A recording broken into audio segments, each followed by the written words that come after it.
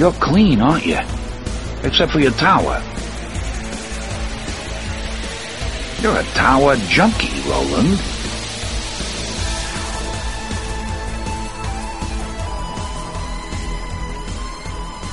Hello and welcome to Tower Junkies, presented by ObsessiveViewer.com. Tower Junkies is a podcast devoted to Stephen King and his magnum opus, the Dark Tower series. We discuss the themes, characters, and mythology of the series in Palaver episodes, and review the books and comic series in Kef episodes. We also discuss King novels related to the Dark Tower, non-Tower King novels, TV and film adaptations of King's work, and the latest news about potential Dark Tower-related adaptations.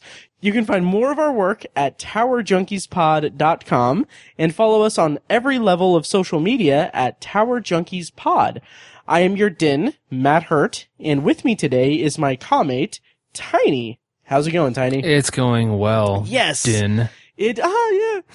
It's been a while. It has been a while. This is not a new podcast. No. Yeah. Yeah. Sorry. Well, I mean, check out Obsessive Viewer. We've been pretty steadily, with the exception of like a 2-month span, right? Recording on there. Yep. So, yeah. Yeah, which is a good segue. This podcast is presented by Obsessive Viewer, which we also have the Obsessive Viewer podcast, and also my solo project podcast Anthology, which is also on a slight hiatus now. Yeah. But hey, we're slowly but steadily getting back into the swing of things. So this is Tower Junkies. First of all, right up top, if you are listening to this and you are located in or around Indianapolis, Indiana, and you have an interest in horror movies, which I think if you're listening to this podcast, you might have one. You do. Yeah, we are hosting at the Obsessive Viewer our 5th annual Shocktober in Irvington event. Shocktober in Irvington is a one-night event screening of short horror films from local filmmakers. We rent out a small venue in the small hamlet of Irvington on the east side of Indianapolis. We screen the short films, do Q&As with the filmmakers after each screening, and then raffle off prizes, gift cards to local businesses, and just generally a great time. It's called Shocktober in Irvington. This year it's on October 12th at 8 p.m. at the Playground Productions Studios in Irvington. You can find more information as well as a link to buy tickets at shocktoberinirvington.com. Right now, tickets are on sale for $6. That is the early bird price. Here in a couple of weeks, it will go up to the main price, the general price of $8. So buy your tickets now. If you use the promo code podcast2, when you check out, you will get $1 off the price of the ticket. So go ahead and do that. It's going to be great. It's going to be a great night. And also, this is a good segue here. We are almost committed to, or we're almost confirmed to have, one of the short films be, 5 After 5 Productions adaptation of The Man Who Loved Flowers, a Stephen King short story, one of the Dollar Baby, projects. Awesome. Yep. From, Cameron Grimm and the 5 After 5 Productions team, which if you're a subscriber of this podcast, you will have heard me interview them. So that's more incentive to go to Shocktober in Irvington. Tickets are on sale now. Once again, shocktoberinirvington.com, October 12th. See you guys there. Whew. Awesomeness. Okay. So, Tiny. Yes, sir. Today on the podcast, we are going to be reviewing or discussing really the first 2 episodes of Hulu's new series inspired by the work of Stephen King. That series is Matt Hurt's fantasy TV series from his dreams. Nice. Castle Rock. Nice. Castle Rock is what it's known as colloquially. Unofficial title. Yeah. Right. Yeah, so basically, we're going to be reviewing the first 2 episodes of Castle Rock. Actually, once again, before we do that, a couple of news items to go through. Yes, good news. Yeah, great news even. Yeah. So there's been some news, around the Stephen King-verse. Castle Rock, just today, as of this recording, was officially renewed for a second season. Yes. Which is fantastic. Yes, it is. And there was an article on Variety, on Variety.com. Did you read any of that, or did you just I kind of parsed through it a little bit, yeah. Okay. There was one quote on it from, like, the head of Hulu that I wanted to mention here because it made me very excited. They were talking about how, like, Hulu obviously did 11/22/63, and they just recently licensed the 1990s TV movie adaptation of it, so they have that on their service. And like the head of, what is his official title?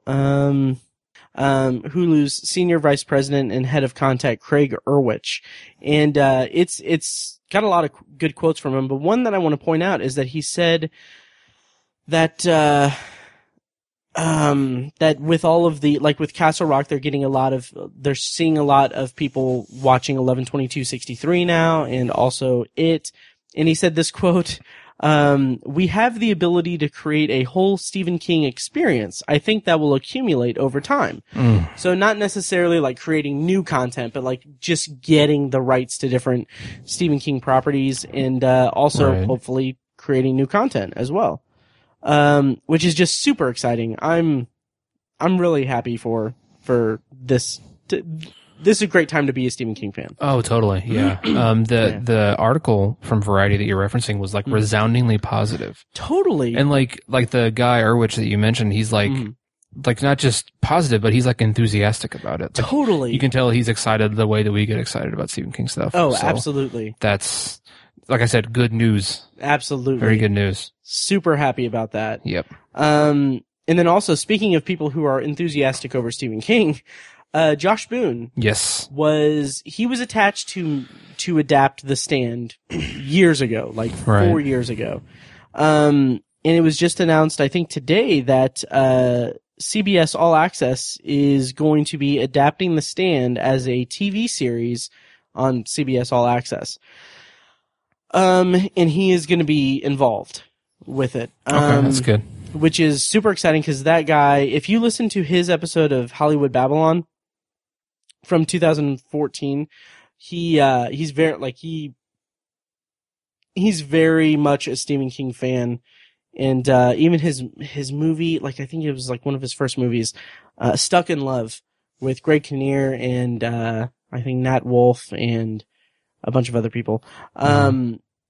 Actually had like Nat Wolff's character was obsessed with Stephen King, and he has this whole thing where he tells a girl about how it is a transformative work of art, the novel, and how it's about growing up and everything and stuff. Yeah. And then it Stuff actually, and things. yeah, and actually has a voice cameo from Stephen King. Oh yeah, that's right. Yeah. I remember that. But this article on Den of Geek announced the Stand miniseries, I guess. It's, I believe they said it's planned to be like a 10-hour. 10-part one. Yeah, 10 hours. I don't think they said 10 parts, but 10 hours. Right. Yeah. Which is great. Yeah, Great. totally. But this one, I do want to mention that, this article says, I'll just read it. Interestingly enough, Boone had considered Matthew McConaughey to play the villainous Flag before the project came to a halt.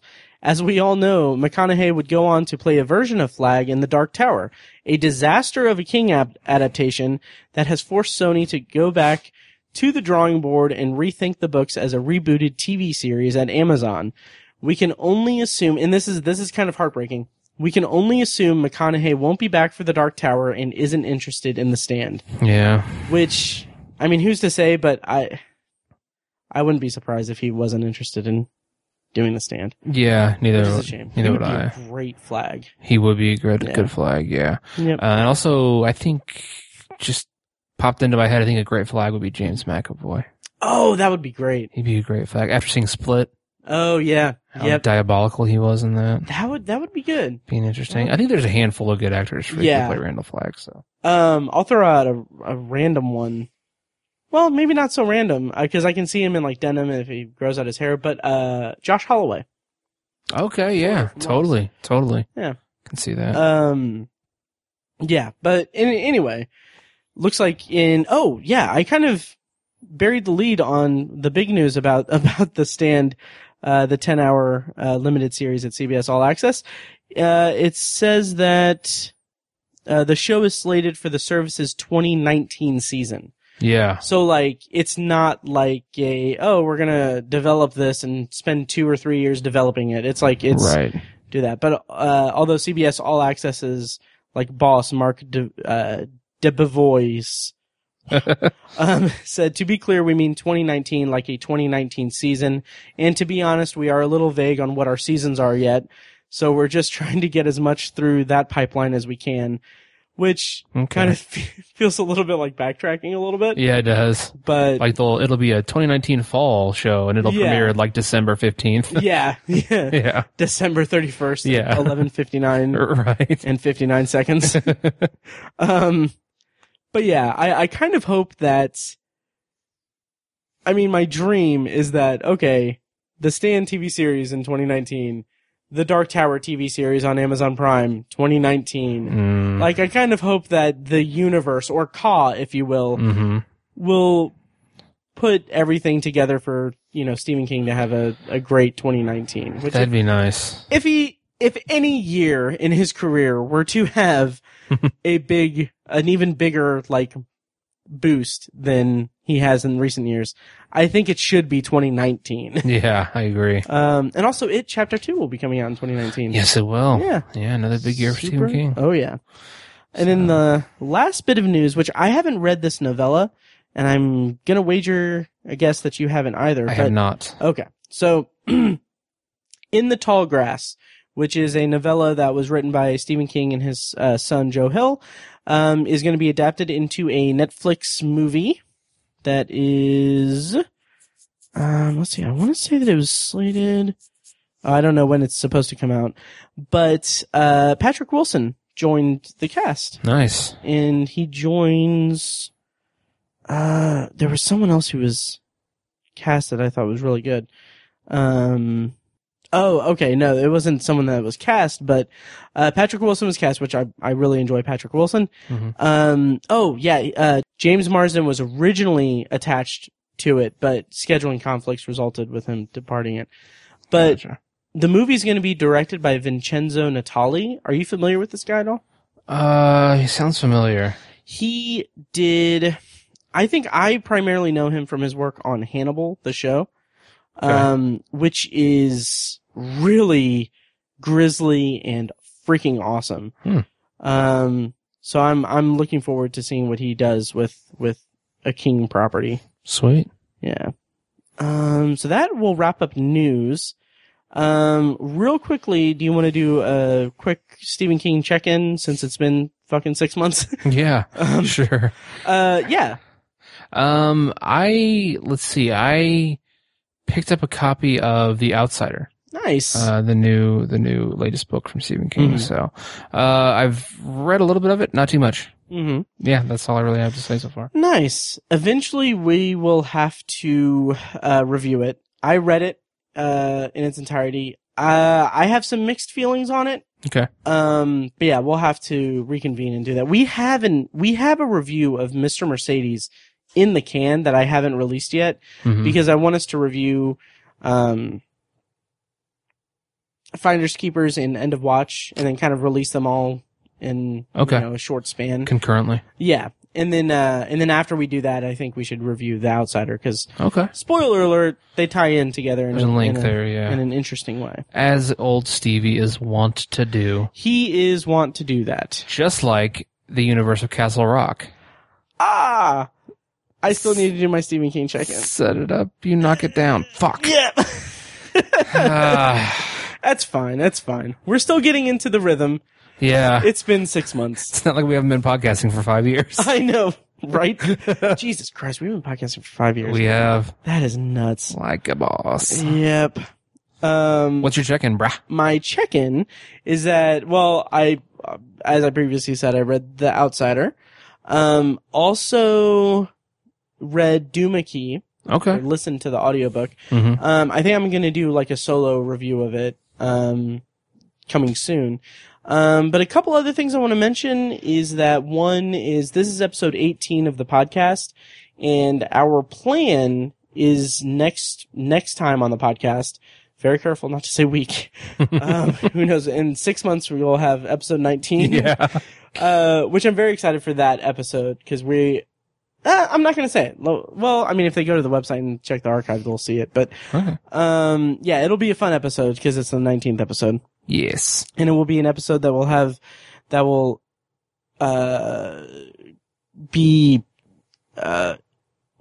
bring about irrevocable changes to the podcast going forward. Nice. Not really, but, you know. But anyway, and then finally, if you listen to Obsessive Viewer, you'll know that I have mentioned that I'm working on compiling a top 100 favorite movies of all time list, which is a good way of saying that I have a lot of time on my hands. But in compiling the short list, I was not surprised at all to see that several Stephen King adaptations were on there. Nice. Spoiler alert, The Dark Tower is not on there. Dang. Obviously, but I mean, but why? Well, you know, every reason. Yeah, all the reasons. All the reasons. I actually had a dream where The Dark Tower was being released on the Criterion Collection. Oh God. And I was really confused by it. But anyway, I mean, if you liked the Dark Tower movie, more power to you. Mm-hmm. We didn't, but my final tidbit about that is that, like The Shining, Shawshank, Stand By Me, a bunch that I'm probably forgetting, but like all those are going to be on my top 100. So nice. Yeah, Shawshank is on my top 25 on Letterboxd. Right. Yes. Yeah. So. Oh, yeah. Which, by the way, if you're on Letterboxd, follow us at Obsessive Viewer at Obsessive Tiny. Please do. Yeah. Final thing before we get to our reviews of Castle Rock, but it was funny because I was on Reddit on the Letterboxd subreddit, and like on the Letterboxd subreddit, there's a lot of people that post like, oh, hey, I want more followers, or I want to find people that are like-minded with me. So here's my profile and everything. If, you want to check it out. And, which is great because, you know, it's a great way to kind of connect with people. And that's kind of the point of, Letterboxd really is finding like-minded, movie fans. But I responded to one that was, so only 3 weeks ago? Interesting. I responded to one, said, I followed you, here's mine. And then the reply was, LOL, I listened to Tower Junkies. Nice. Which was super cool and was something I got to knock off of my bucket list. Like, someone, you know, recognized me in the wild. Totes. Yeah, so that was cool. So, you might say it rocked. Castle-y. Hey. Yeah. That's segue. Your segue was a lot better. I'm sorry. Yeah, that's all right. I did that. Timing was off. But anyway, Castle Rock, Tiny. Yes, sir. Finally. So the brief IMDb description: based on the stories of Stephen King, the series will intertwine characters and themes from the fictional town of Castle Rock. So, it's an anthology series based on Stephen King's work. Not anyone in particular, but there's plenty of Easter eggs and everything. The way that we're going to be doing these reviews, is we're going to tackle 2 episodes per podcast episode. So this episode is going to cover season 1, episode 1, Severance, and episode 2, Habeas Corpus. Both premiered on Hulu on July 25th. And, I think for this one, since we haven't peek behind the curtain, we've been postponing this episode for a variety of reasons, health reasons. Tiny's back got thrown out or something like that. It did. I had a skin infection. It was not pretty. And a skin infection. Yeah. How's that working out? It's actually much better. Thank you. Oh, good. Yeah. Good. Antibiotics are amazing. Oh, nice. I'll have you show me after we record. Yeah. Anyway, Jesus Christ. So I think for this episode, this is going to be kind of a more laid back one because it's been a couple weeks since we've actually seen the episodes or originally saw the episodes. And I think we're both at different parts in the series, so we should try to keep it just curtailed to episodes 1 and 2. Yeah. I think we're going to go full spoilers. So if you haven't seen episodes 1 and 2 of Castle Rock, stop listening, go watch them on Hulu, come back and listen. So, let's talk about Severance, the first episode, and our initial thoughts on it. So, IMDb's description is Henry Deaver, a death row attorney, confronts his dark past when an anonymous call lures him back to his hometown of Castle Rock, Maine. So, Tiny, what were your initial thoughts on the first episode when you watched it? Like, what was your initial reaction? I think it was resoundingly positive. I mean, very, very positive. I was into it quite a bit. I think it sort of falls prey to the burden of introducing a story. Being a pilot, pilots are usually not that great, right? Or it's difficult to just kick something up from nothing. It's hard to do, and so I think it lags a little bit because of that. But it's a really good introduction. I mean, there's quite a bit of intrigue that spikes up. There's some kind of there's action, kind of. There's a freaking decapitation. I mean, that's pretty interesting. You know what I'm saying? So like, it's hard. It was hard to not be interested and be like, okay, I'm definitely coming back for the next episode. Right. So it had a lot of great aspects to it, but again, it had that kind of pilot lag to it. Everybody's still kind of finding their footings as actors and directors and everybody. So, but resoundingly positive. I will echo a lot of those sentiments. So I agree it did suffer from the first episode itis. Yes. And I think that we live in an age now where like Netflix releases everything all at once. Hulu does it a little bit different. They will release the first 3 episodes up front and then do week to week after that, which I think is it's a good way to do it. Yeah, it doesn't bother me really. Yeah. In this case, I'm glad that they did the first 3 episodes up front because that first episode, I'm gonna watch the show regardless. I'm going to love the show probably, biasedly. Yes. So I mean, I'll be as objective as possible, but I mean, the show is made for us. Yeah, really. Absolutely. Fans of Stephen King, fans of shared universes, fans of anthology storytelling, and fans of, mystery shows. Like, it is in our DNA to like this show. Yes. Having said that, though, there are some qualms I have with the first episode. I'll get to those in a bit. I do want to touch on the more positive stuff. The main hook of the first episode, one of the main hooks being that, we're introduced to Terry O'Quinn as the warden of Shawshank. That's such a cool sentence. Yes.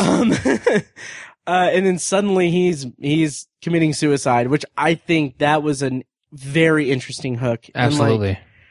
And I also kind of wish that, I mean, there's no possible way that this could have ever happened for me, but I love, and this is an episode that we'll do on Obsessive Viewer at some point, but I wish there was a way to erase my knowledge of Castle Rock and of the show, because the way, if I'm remembering it correctly, the way that it all plays out is that we're introduced to Terry O'Quinn. He's interacting with, I can't remember the actress's name, Barney's mom from How I Met Your Mother, who's doing this kind of weird accent that I wasn't too crazy about. Yeah. But, and then he commits suicide, and then the camera pans over the cliff and zooms in, and you see the Shawshank bumper sticker. Yeah. I don't know. It would have just been so cool, or it would be so cool if the technology existed to erase my memory of the show and have that be my introduction to the show and be like, holy shit, I'm watching a Stephen King show. Yeah, totally. Yeah, but that's just a weird thing that I thought. But, so I really like that they set it up that way and that's the introduction to the show. And it's kind of, it sets a certain tone.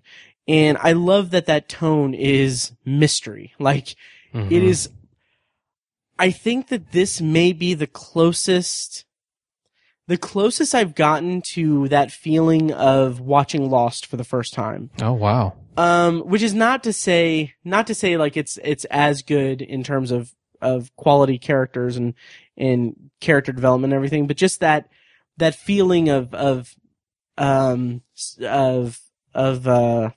I guess subjecting myself to the mystery aspect of it. Okay.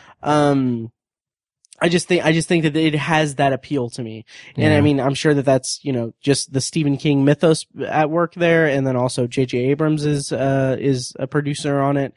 Also, it doesn't hurt that Terry O'Quinn is the first thing we see. So yeah, I dug that. Then we get the introduction of the kid, played by Pennywise himself, Bill Skarsgård. Yep.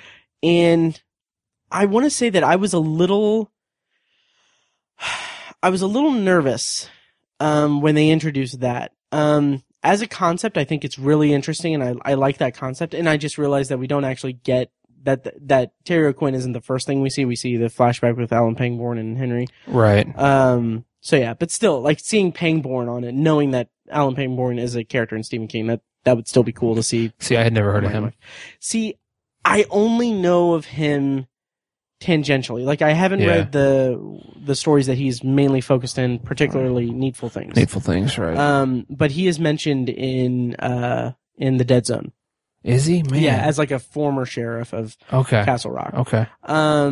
Also, Stephen King Cast, the constant reader host over there, he speaks very highly of Alan Pangborn as a character, and like he's the authority on Stephen King. So yeah, I think he has an entire episode that's, because the way that he does his episodes is he'll review a book and then have like Dark Tower Connection episode. Okay. And I think his episode for Needful Things was like the Dark Tower Connection one was Alan Pangborn, Gunslinger. That always stuck in my head. So I've always wanted to read Needful Things, but I feel like I have to go chronologically through the Castle Rock stories, even though it's just how my brain works. I get it. I get it. Yeah. But anyway, what did you think of the introduction of the kid and everything? Because if I may just finish my thought, and then I'm gonna let you start. Okay. Just when the guard goes down into the hole, and then I think like it was suspenseful, it was unique, it was interesting, and I also loved the set design of that like abandoned cell block. It looked like they made a very conscious effort to mimic the set design of Darabont's movie, and that was something I adored. But the way that we see Bill Skarsgård for the first time, it's like it's really choppy and weird. Like I didn't understand what was going on with it. But what did you think of that whole aspect and all the stuff I've just said for the last 30 hours? No, that's you were on a roll there. Oh, thank you. It actually hit home with me quite a bit more than I think it did with you. Oh, interesting. It was really timely for me personally, because at work I have within a few days of watching this episode, I was working at a school, a particularly large school, and a lot of schools, and actually just really big buildings, they will have tunnels, underground tunnels in them. And you found a kid. No, God, okay. No. But if I heard about that on the podcast, yeah, I was gonna say, yeah. No, I'm not currently in a straitjacket in a mental hospital right now. I mean, of course, I didn't find a kid. No, but these tunnels are for like running utilities, HVAC, plumbing, electrical, all that stuff, because you just can't squeeze that in between walls all the time in large buildings like this. And so a lot of these older buildings, they would incorporate these tunnel systems into the schools, into these old buildings, and they're pretty gross. I mean, they're dirty. No one ever cleans down there. They're dirty. They flood a lot. And so there's usually standing water, bugs, mice, and I have to work in them sometimes. Oh, screw that. Yeah, it's a bummer. It sucks. Yeah. And so within a couple of days, I worked down in this tunnel, and they will have like kind of alcoves in them where they'll have like a big HVAC unit, and that kind of ties into my job a little bit. And so that's what I was doing, is looking at these HVAC units. And So this one particular alcove the lights didn't work in there. So I had to work entirely by flashlight. And, there's tons of sounds. I mean, it's freaky. That's so cool. It's not fun. I don't like it. That's so cool, though. Honestly, like it is scary, and I am scared when I'm down there. I'm not going to say I'm not. Right. But the worst part is just how gross it is. Like, if it were a clean environment and everything, I'd be fine with it. Mm-hmm. I could get over that fear. That's not a big deal. Sure. But it's just how gross they are. Just, ugh. So yeah, like, that was like a day or two before I watched this episode. Oh, that's and awesome. And so, Zalewski walking through that abandoned part of, I also go to a lot of abandoned parts of buildings because they still have fire protection in those parts of the buildings, and I have to access that stuff. So it just struck home with me because, like, man, if I was making a show like this or telling a story like this, when someone has to be in an area like that, like, I would emphasize all the things, all of the grossness and the scariness and the disgustingness of being in those kinds of areas, and they did a pretty decent job with this show. Nice. I think. I think it was cool how the chamber that the boy was being kept in, or the cistern, whatever it was clean inside. Like, it's all disgusting and abandoned and dirty and gross, but then he opens that latch and there's no dust down there. It's not dirty and gross. Right. It's just kind of, I was like, oh, this is intriguing. Nice. And I totally agree with what you said that it was like choppy. Yeah, just the way that one shot was. Yeah, it was kind of a strange way to reveal it. I think it could have been more scary, I think, and could have been done to a little bit better effect. I do agree with that. But just that general scene where he's exploring the abandoned part, I think it was just very timely for me personally. Nice. I was like, yeah, I can understand how he would feel in that moment because I've been in a space like that recently. So, yeah. Yeah. And I mean, I can relate because, with your, hardships at work and everything, I have to sit at a desk and type on a computer. Oh, sometimes, Tiny, I have to print stuff out. Oh, how do you do it? Yeah, it's a struggle. It is a struggle. You're a saint. Yeah, I know. Yeah. So yeah, that was very timely for me. Nice. Yeah. So yeah, and we kind of brushed past this. We're not really necessarily going scene by scene, but I did want to touch on a very cool reference that I didn't. I think the first, because I've watched it a couple of times now, this episode, and the first time I watched it, I was like it was kind of like an against the clock kind of thing, because I was like, I need to watch this episode, or I need to start this show so that we can record. And then I watched it today with a little bit more freedom, but I did not catch on first viewing the actual reference to Shawshank Redemption, where I don't think I caught it. Okay, well, I think it's Zalewski, or when the new warden is going into her office, and like one of the other guards is like, yeah, Shawshank has had a lot of different wardens in her day, and then he says you can even see the bullet hole where Warden and then someone cuts him off, referring to Bill Gunton's character in Shawshank Redemption, Warden Norton. Mm-hmm. If you haven't seen Shawshank Redemption, see it. First of all, what's wrong with you? Yeah, right. But no, but being back in that office, like they recreated the office very well. They really did. Just like it has that old, the old stained wood accents everywhere, and it just feels like a very Art Deco post-war kind of thing. Like I don't even know if that's the time frame they're going for, but that's kind of when Shawshank is set, post-war kind of type thing. Made me want to play a record over the PA. Exactly. Yeah, it was just cool to be back in that setting. Oh yeah. Oh yeah. And they didn't harp on it or anything. It exactly. was just, I mean, there was that funny throwaway line like you just said, and that's about it. It wasn't really, Yeah. So we're going to be jumping around a little bit here, but Melanie Lynskey.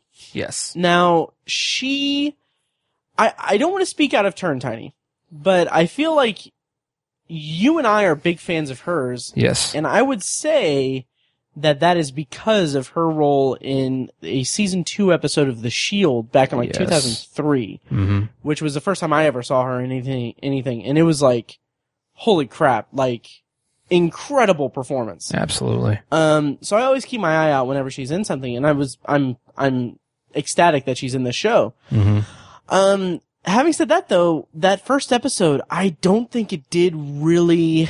I mean, granted, like you said, they had to cram in a lot of stuff. It's very pilot-itis-y of them. Mm-hmm. But I feel like what we got of Melanie Lynskey and her character wasn't enough to make me intrigued into how she fits in it. It wasn't until the second episode that I was more on board with her. Yeah. Because really, in the first episode, all we get is her getting pills from a kid and her, like, going over, like, her little,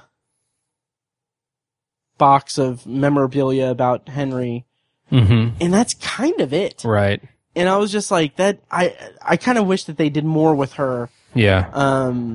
Cause and again, I'm curious how she fits into everything. Right.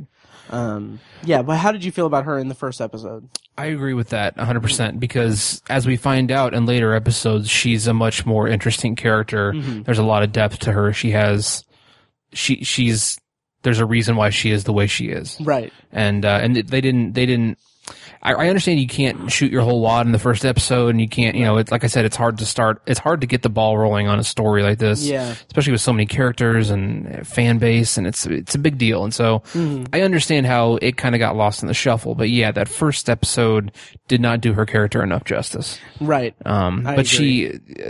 I'm happy with the direction that her character has subsequently taken. Nice. Yeah. Nice. And we'll touch on that later. We will. Right. But yeah, and then, bouncing around some more, Henry Deaver. Yes. I'm very intrigued by him, and I liked his introduction. He's kind of our focal character, I would think. Yes. At least in the introductory episode. He, I think, has an interesting angle. Like he's the character who's coming home after being, away for a long time. He's reconnecting with people. He's kind of just jumping into this weird mystery that's afoot. Mm-hmm.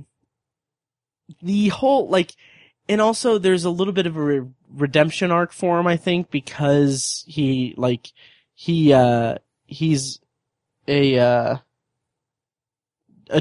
an attorney who his clients all go on death row. Yeah. And I did think it was a little, I wouldn't say a little much, but it was a little kind of that's kind of a weird angle to have him have a client who was an elderly woman or an older woman. And then, I don't know, it paid off well because she had that scene where she was executed and then he's checking out of the place and then an alarm goes off and this one orderly or nurse or woman passes by and says she came back to life. Yeah. But I thought that was an interesting hook for that character. What do you make of Henry and his introduction? I agree. I think it's really hammering home this idea that he is an underdog because he has this dark past that's slowly being revealed to us, and he's like the town's black sheep, right, if you will, not just the family black sheep, He's got this huge chip on his shoulder that, he's one of the only people who's fighting for himself. And it's he doesn't have a lot of people on his side. And I think trying to be a death row attorney in Texas is, you're just a glutton for punishment, essentially. Cause, it's Texas. Yeah. And so it really hammers that idea home. I think some people might complain that it was a little too heavy-handed or a little obvious even or something like that, but sure. I didn't have a problem with it because, like I said, with Melanie Lynskey's character, they kind of dropped the ball on that a little bit, getting her introduced, and you have a very clear-cut introduction to his character, I think, in this first episode. So I think it was a good route to take, and he's got kind of the ultimate chip on his shoulder. Totally, and also. I don't want to diminish the whole, she came back to life kind of thing. Yeah. Because I thought that was an interesting, mystery element to it, because it's clear, he has some kind of some kind of connection or some kind of weirdness to him or some mysterious aura or energy. something. Yeah. And like I didn't want it to sound like I was being dismissive of that because I thought that was an interesting angle. Right. And he's also a bit of an outsider to the town too. And in that first episode, he's like coming back and he's, kind of trying to find his footing and trying to find out, like, get back into the groove. He reconnects with his mother and, I think the second episode is where he kind of dives deeper into the mystery and everything. But that first episode is more just catching up and getting the pieces in place. Yeah. It's a lot of setup. Yeah, totally. Yeah. Anything else jump out about the first episode that you remember? I know there's a lot. I liked the way that it ended with the kid in the cell, and then like on the when is it what's the guard's name? Zalewski, yeah. Zalewski. Him like seeing him move around and right. That whole thing. That was a good hook for the end of the episode. Totally. Yeah, they've been good with the hooks so far. Yeah. Because I think this is a we've said before on the podcast and as fans of Stephen King that Stephen King is almost mislabeled as a horror guru. Yes. And so I think what this show has done really well is it has a lot of horror-ish, scary aspects to it, but it's mostly about the characters. And I think this first episode is just mountains of character development and setup and all that, and then you throw in this pretty scary thing at the end to make people realize like we're gonna give you some colloquial Stephen King, but we got a lot of stuff for the fans too, and it's like I think it makes it a broader show. It appeals to a broader demographic, if you will, because there's so much stuff for guys like us. Oh yeah. But then either the casual Stephen King fan or the Stephen King fan who is not a Stephen King fan at all doesn't need to know all these references. And like Castle Rock is such a what's the term I'm thinking of? Nebulous or ubiquitous kind of. Well, no, it's such a I'm so unfamiliar with it. I haven't read the stories. Yeah. It's a dark spot for me, or it's there you go, like a blind spot. Blind spot. There you go. It's such a blind spot for me in the Stephen King world that I was nervous about the show starting because I was like, I'm not going to get a lot of these references, but there's plenty in there for me because I've read Cujo and I've seen Shawshank Redemption, and there's enough in there for me. When it comes to Castle Rock, I'm almost a casual fan because I haven't familiarized myself with those stories enough. So, but yeah, it's I think that concluding hook scene was really it was really well done, and it wasn't like over the top. It wasn't like super gory or ridiculously scary. It was very grounded. Yeah, I'll put it that way. For something so supernatural, it was very grounded. Totally. And then we also get the scene where we see the kind of flashback where Terry O'Quinn's character, who his name Lacey, yeah, Warden Lacey, where he is Dale Lacey. He is speaking to the kid like in a flashback, just saying like when they find you, say the name Henry Deaver, right? And like nice little slice of mystery right there. Yeah. And I got such a Lost vibe off of that. Yeah, totally. Especially with Terry O'Quinn being the character saying it, and like it's John Locke in a hatch. Exactly. Yeah. Exactly. Fucking holy shit! Exactly. Yeah. Like that just hit the nail on the head. Oh my god. Yep. That is, yeah. It's a literal hatch. Right. Oh, man. Oh, that's awesome. So great. That's so awesome. But yeah, I thought that, again, that's a good hook as well. Yeah. And, so that's pretty much in broad terms the first episode. Let's move on to episode 2, Habeas Corpus, which, before we do that, I just want to mention kind of my roundabout, like, overall thoughts on the first episode is to echo your thoughts. It does feel like, even though it was a little bit slow going in the first episode and like establishing the characters and establishing this world and everything, I came away from that first episode really feeling like this is a Stephen King show. it is so, like, not just with the references and stuff, but just the feel of it, the energy of it, how it's a slow build, and just more focused on introducing the characters than anything, while the mystery is kind of secondary to an extent. It just felt so much like the first chapter of a Stephen King novel. And if anything, even though I was kind of a little hit or miss with the actual episode content itself, they at least nailed that tone for me as a fan of Stephen King. Totally. So I was definitely impressed with that. And like you said, great hook for the end of the episode to reel me in for more. Not that there is any level of the tower where I would not watch the the other episodes. But yeah, so episode 2, Habeas Corpus. Plot description from IMDb. The plot summary is Henry gets a new client at Shawshank Prison. Right.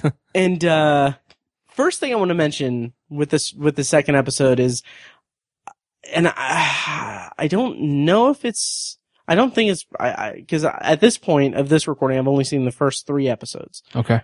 I don't remember this in episode 3, but I obviously I know in episode 2 it happens, but Terry O'Quinn's voiceover, love that element. Yeah, a really nice touch. Oh yeah. And so the first, like, that entire episode is him, you hear voiceover, it turns out that it's his suicide note that he left for Alan Pangborn. Yeah. Deepening the mystery and everything, just loved that. Loved everything about that. I want to highlight that the first, like, lines of the episode is like a rapid fire of Stephen King Easter eggs. Yes, it is. Yeah, and like I wrote it down. The Strangler and the dog, and it says the dog, the Strangler, and then he talks about when his brother committed suicide. He said that it was the fall after they found that dead boy by the train tracks. Stand by Me, the body, right? Awesome. Yeah, So yeah, that second episode kind of is more mysterious too, as well, deepening the mystery. What did you think overall of Habeas Corpus? And we can go somewhat point by point, because I actually have a little bit of notes on this one.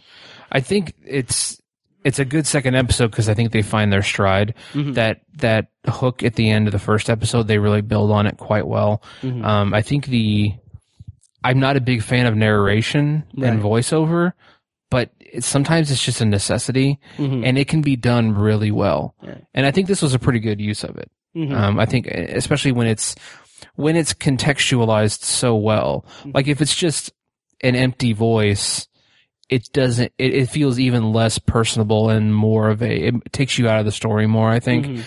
But this was Alan Pangborn reading a letter. It wasn't like ridiculous voiceover, you know? Yeah. And so I think that added a level of authenticity to it, and it made it much more communicable for the audience. And then I think, in addition to that, I think some of the conflicts start to crop up a little more, and we get a clear cut of the direction we're going. We don't have a lot of information yet. There's still a ton of mystery, but we get a direction, and I think that's what your second episode has to do. And even a lot of great series have missed the mark on their second episodes. And so I think they did a good job with this one.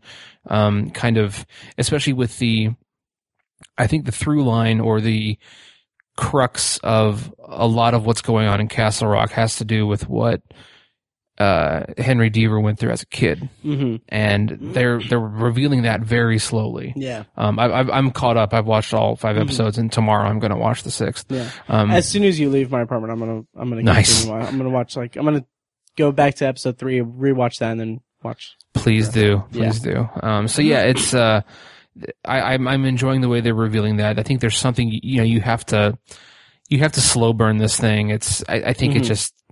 Some people aren't going to like it, but it's what Stephen King does. Right. And they're being true to his vision when they're doing that, I think, so.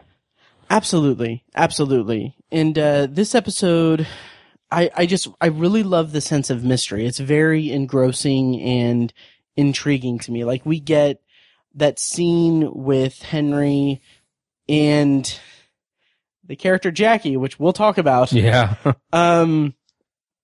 The scene where she's implying that he murdered his dad. Right. And, just, I like the dialogue in that scene is so great because he's asking about a hotel, I think, or not hotel, but, a bar. And then she's saying like, oh, well, do you want the real version or do you want the cover story? And then they kind of go back and forth. And then she says like, well, how about this for a real story? Like, a young boy kills his dad, blah, blah, blah. And then he's like, is that a real story or a cover story? And then she's like, you tell me. And it's just like, I love the writing of that. Like, the dialogue is so great. Nice. Her name. Yes. I'm not as far as you are, but like, I heard that and I was like, that it threw me for a loop. Yeah. And I'm very curious how that's going to come into play. I'm very curious how it's going to tie in with The Shining. I kind of hope it's just a little one-off. Like she just named Jackie Torrance. There's nothing, it's only significant in the respect that it was the character of another Stephen King name. Right. Stephen King character. And see, I would, like, I do, I like that it kind of ties in, like, we know that obviously The Shining is going to be incorporated in some way because we know, like, when they did the first teaser, The Shining was one of the, things that were shown in the barrage of Stephen King isms and references. And then also, one thing that I enjoy in the opening credit sequence or the opening theme music sequence in the episode or in the show is that it shows like 217 in a couple of shots, and then there's like one shot where, because it's all like a bunch of Stephen King references and Stephen King pages, but you see one page that shows 217 with a red like slash against it, and then it says 237 above it, right? Which it's a very small thing in the intro, like music to an episode, right, to a TV show. And I'm just like, that's so cool. Yes. But yeah, I'm very curious how or if she'll come into play, in the ensuing episodes. Totally. Yeah. But yeah, when I heard just Jackie Torrance, I was like, it's weird. Cause it's not right. like, because like there's no. It's not like character. she's named like Christy Torrance or something like that, you know. Yeah, exactly. Like it's not like it's Jack E. Torrance. Like it's strange to me, and it's like it's not like I don't know how it's going to tie in because I feel like it's similar to like it feels like they're making an adjacent reference. Yeah. Rather than a spot on one. Like, it would be the same as if, like, Alan Pangborn was named Eric Pangborn or something. Like, not the actual character, but named. Right. I gotcha. Yeah, I don't know. But we'll see how that unfolds. Like a creative license reference or something like that. Exactly. Yeah. Yeah, she's, well, and plus she's kind of she's an odd character because she's oddly perky and kind of annoying, frankly. Yeah. Against the starkness and dreariness of basically every other character. I totally agree. So she's kind of a fresher breath there, but she's like annoying in like a charming way. Yeah. I don't know if I'm putting that right. And I don't know exactly how she, like what her character is, because in that episode we only really get her as the in the church, and then in the bar with Henry. And I get the impression, I don't know if this is from episode 3 or not, but like, is she like a reporter or something? Or is it something else? I don't think they've really gotten to that yet. Really? Yeah. Interesting. Yeah. Okay.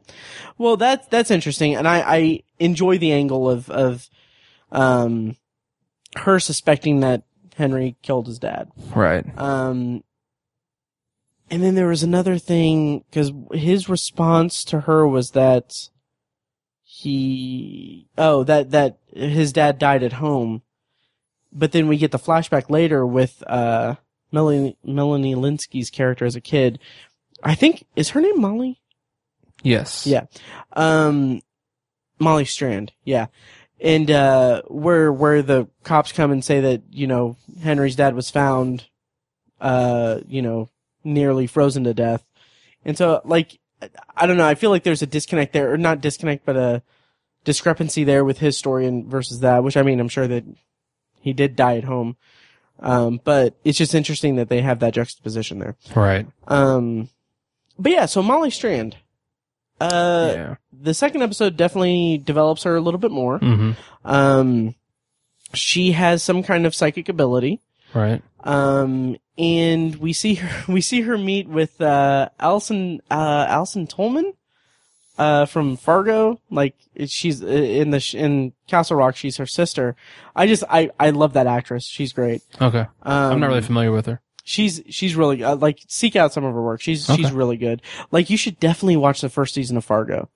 Yeah, I really should. Yeah. It's, cause like, I've only watched the first season, but I need to go back and watch all of them. But anyway, that's for our Fargo cast. Mm-hmm. Coen Brothers cast. Coen cast? Don't tempt me. That would be good. Yeah. But anyway, so I like that we got bits and pieces more, and also we got flashbacks of her childhood and her kind of connection with Henry. What did you make of that, and how did you feel about the way that they developed that in episode 2? Yeah, I at first I thought she had the shine, quote unquote. I thought that's what she had, but I don't think it is. The shine or the touch? The touch, yeah. Whatever you want to call it. I don't know. I think it's more towards the touch than it is the shine. Because I feel like in she's got the shinning. The shinning. Please don't sue us. But I feel like in The Shining, the story, it's more of a community of people who can shine and they can really communicate with one another. Mm-hmm.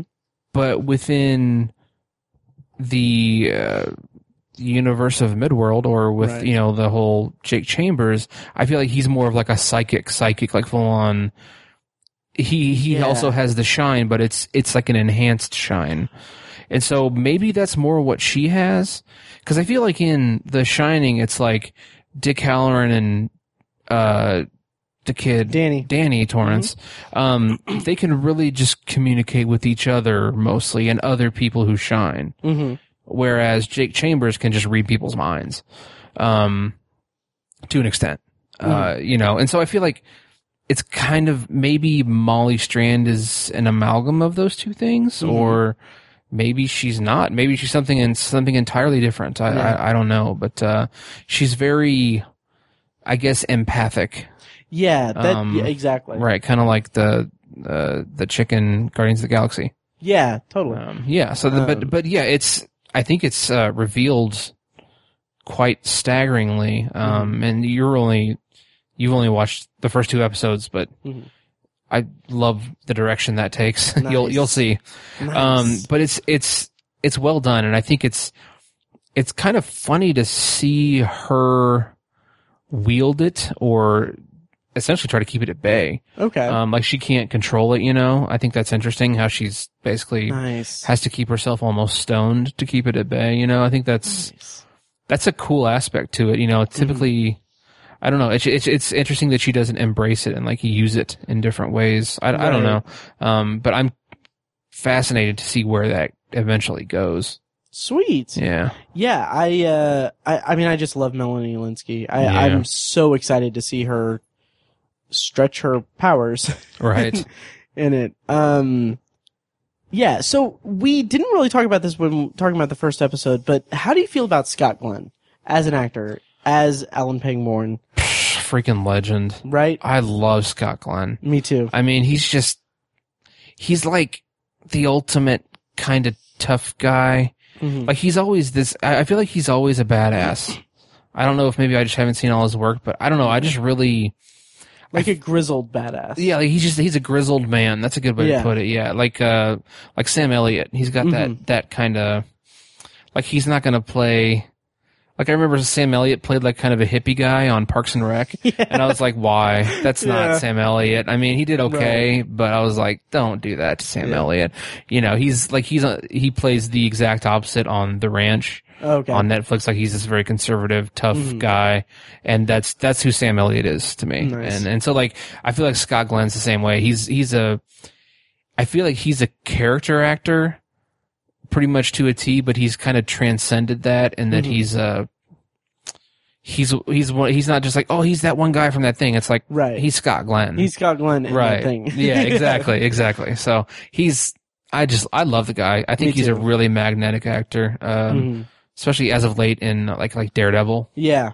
Oh, yeah. So freaking good in that. Mm-hmm. Yeah, he's a fantastic actor. Absolutely. And his role in Castle Rock, like, granted, I don't know Alan Pangborn from the books. I don't know that character from the Stephen King universe, but for the character that they are introducing in the show, having not read any of the stories involving him, he still seems like he's the perfect fit for that character, because that is the way that they're developing him in the show is very much a Scott Glenn character. Yes. Like, I was floored, and we're jumping around a little bit again, I'm sorry, but I was so floored at the end of the episode when we hear the end of Terry O'Quinn's narration saying that there's still a defender in Castle Rock, and like you just see Alan Pangborn burning up the note and everything. It's just like, oh, this is gonna be good.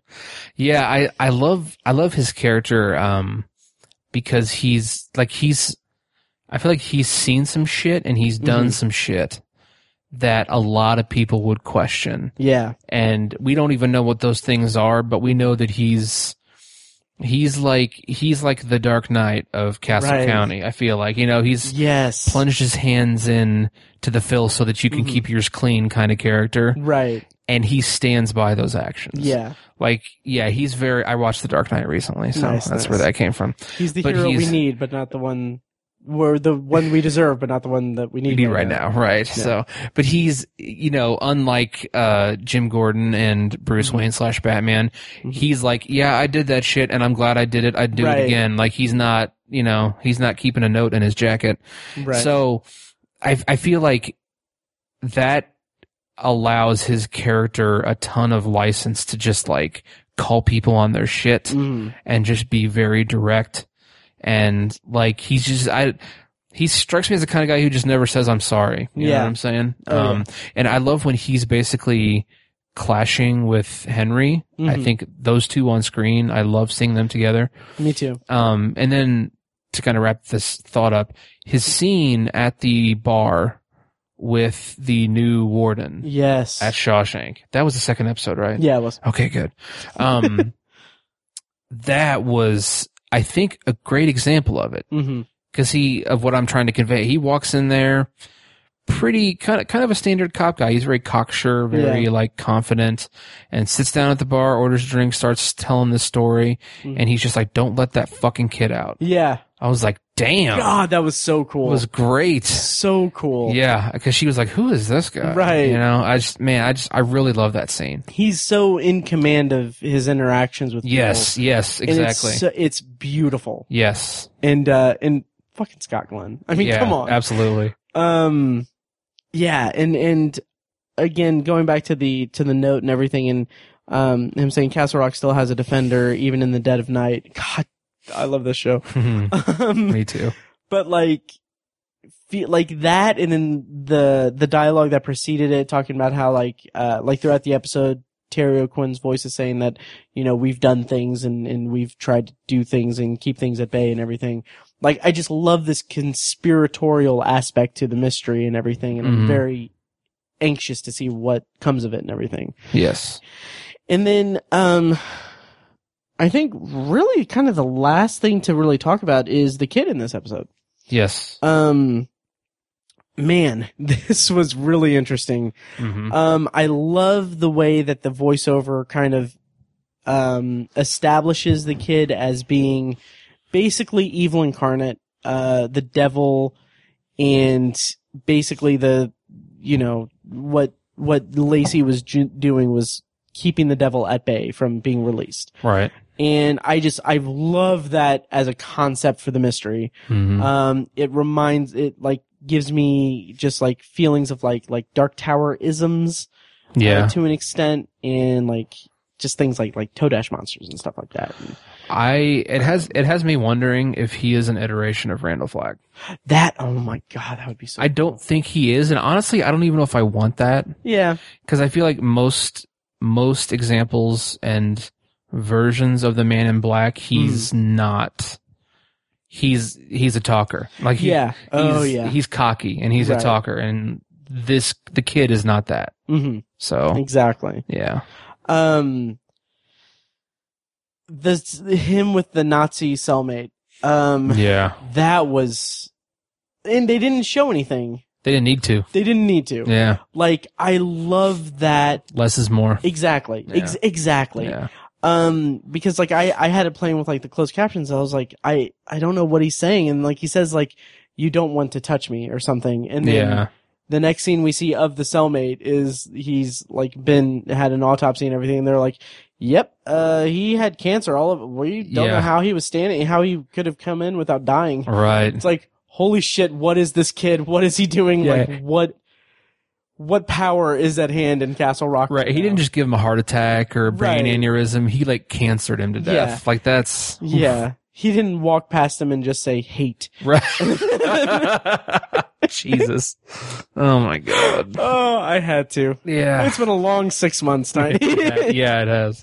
But yeah.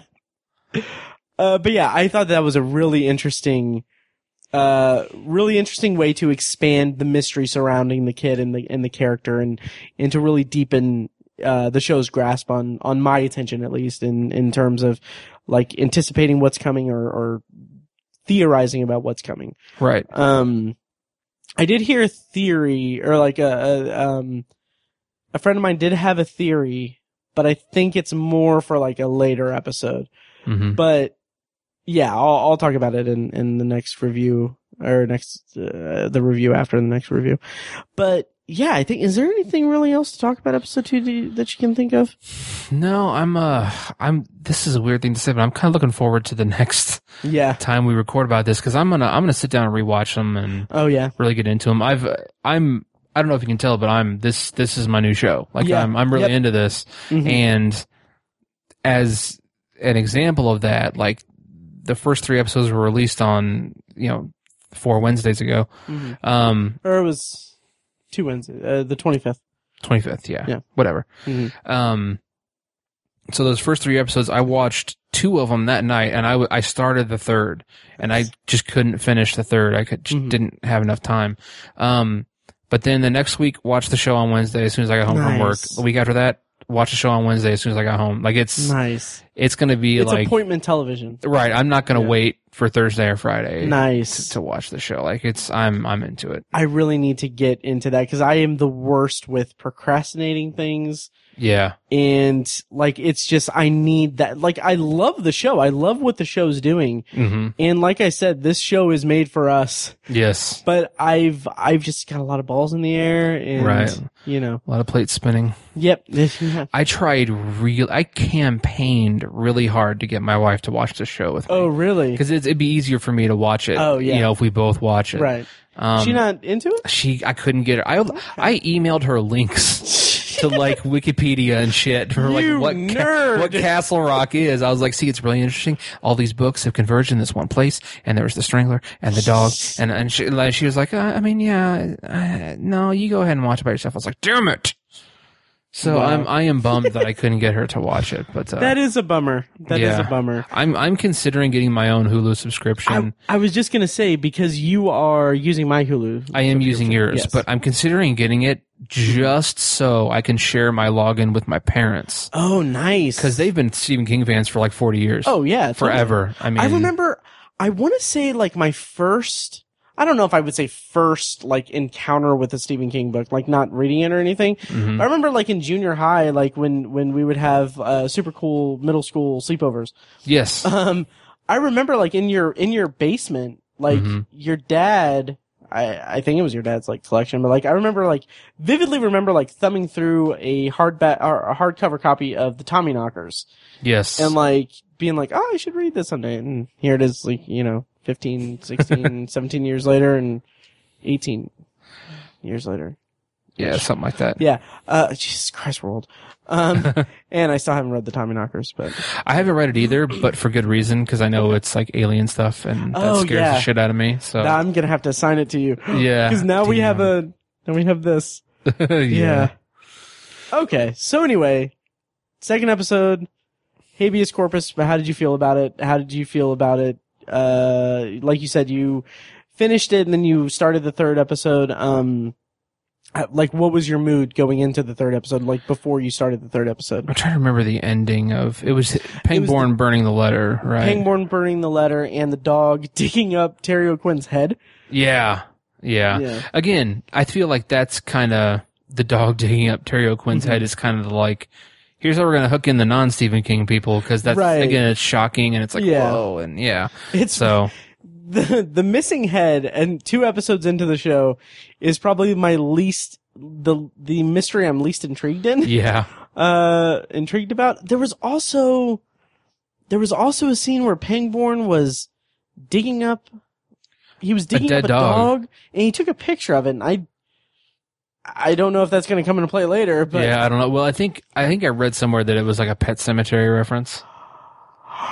Oh my God, that's, oh man. Which is another blind spot for me. I've never read that. Dude. Yeah, I know. I've seen the movie. Dude. Okay, calm down. Dude. That'll be our next assignment. Let me see how many. I have at least 2 Audible credits. Yeah. I just got my 2 Audible credits because I have the membership that gets 2 credits. Oh, okay. Yeah. Like as we were recording, I got the email saying like, "Hey, here's your new credits. Here's what's new." But I mean, I already have Pet Sematary and everything on there because it was the new version that's read by Michael C. Hall. Done. Did you get it? No, okay. That might be what I do next. Nice. Like next, you'll buy next or listen to next? We'll see. Okay. We'll figure it out because we do need to have an episode review or like a novel review. To get back in the swing of things here. Yes. I'm gonna actually download Pet Sematary to my phone. Anyway, yeah. So I mean, I'm very intrigued and very into it so far. Me too. Yeah, and I think should this just about do it for this episode? I think so. Yeah. Okay. Speaking of new content and reviewing movie or reviewing novels and everything. Like I said, I'm going to do a solo Doomickey novel review here in the coming weeks. Next time on the podcast though, we're going to be episode 19, which is going to be a fun episode for us. We have a special episode planned that I'm really looking forward to. Cause it involves lists and I love lists. Also, frequent guest on Obsessive Viewer and past guest on Tower Junkies, Robert Feckus, has read The Gunslinger. So nice. That should be the next assignment because we need to have him on to review The Gunslinger. My original plan was to have Tony Troxel from Geeking in Indiana have him read The Gunslinger or read the books, and then me do a one-on-one review with him of the book overall, and then with Feckus we would do a part-by-part review of each book. So, like, The Gunslinger would be divided into 4 or 5 parts, and we would do a deeper dive on there. And then my thought was, when we would have those 2 concurrent review series going, and then once it's ended, we would have them both on to talk about the series. Right. But we'll see. Yeah, we'll see what we can work out. But the important thing is that Feckus has read The Gunslinger, and he actually just texted me while we were recording with a reference to the drawing of the 3. So we are a Dark Tower podcast, and we are going to have Dark Tower content coming soon. So, having said that, Tiny, is there anything else that we need to cover here? I don't think so. I don't think so either. So we are going to... I'm going to go ahead and reiterate Shocktober in Irvington tickets on sale now, October 12th at Playground Production Studios in Irvington. All of the proceeds go to the Irvington Historical Society. We're going to have short horror films from local filmmakers, including Cameron Grimm and 5 After 5 Productions. Their adaptation of The Man Who Loved Flowers from, I believe it's from Night Shift, Stephen King's short story collection. Really great group of guys, group of people, and really fun short film. So we will have that there. More information at shocktoberinirvington.com. And yeah, Tiny, is that it? That's it. All right. Well, long days and pleasant nights. And may you have twice the number. Thank you for listening to Tower Junkies, a Dark Tower podcast presented by ObsessiveViewer.com. You can find more of our episodes at TowerJunkiesPod.com, and you can subscribe to the show on iTunes, Google Play, Stitcher, or anywhere else podcasts are found. If you'd like to donate to the podcast, you can find ways to do that at TowerJunkiesPod.com/donate, or become a patron for Obsessive Viewer at Patreon.com/ObsessiveViewer for recurring donations with different reward tiers. Every donation goes toward paying the fees to keep the podcast running and is greatly appreciated. Any and all feedback on the podcast is encouraged. You can contact us by emailing us at matt@obsessiveviewer.com or by tweeting us at TowerJunkiesPod or at ObsessiveViewer and at ObsessiveTiny. You can also like us on Facebook at facebook.com/TowerJunkiesPod. For more podcast content from ObsessiveViewer.com, check out Anthology, my solo side project podcast where I'm reviewing The Twilight Zone as a first-time viewer and exploring other classic and contemporary science fiction anthology television shows.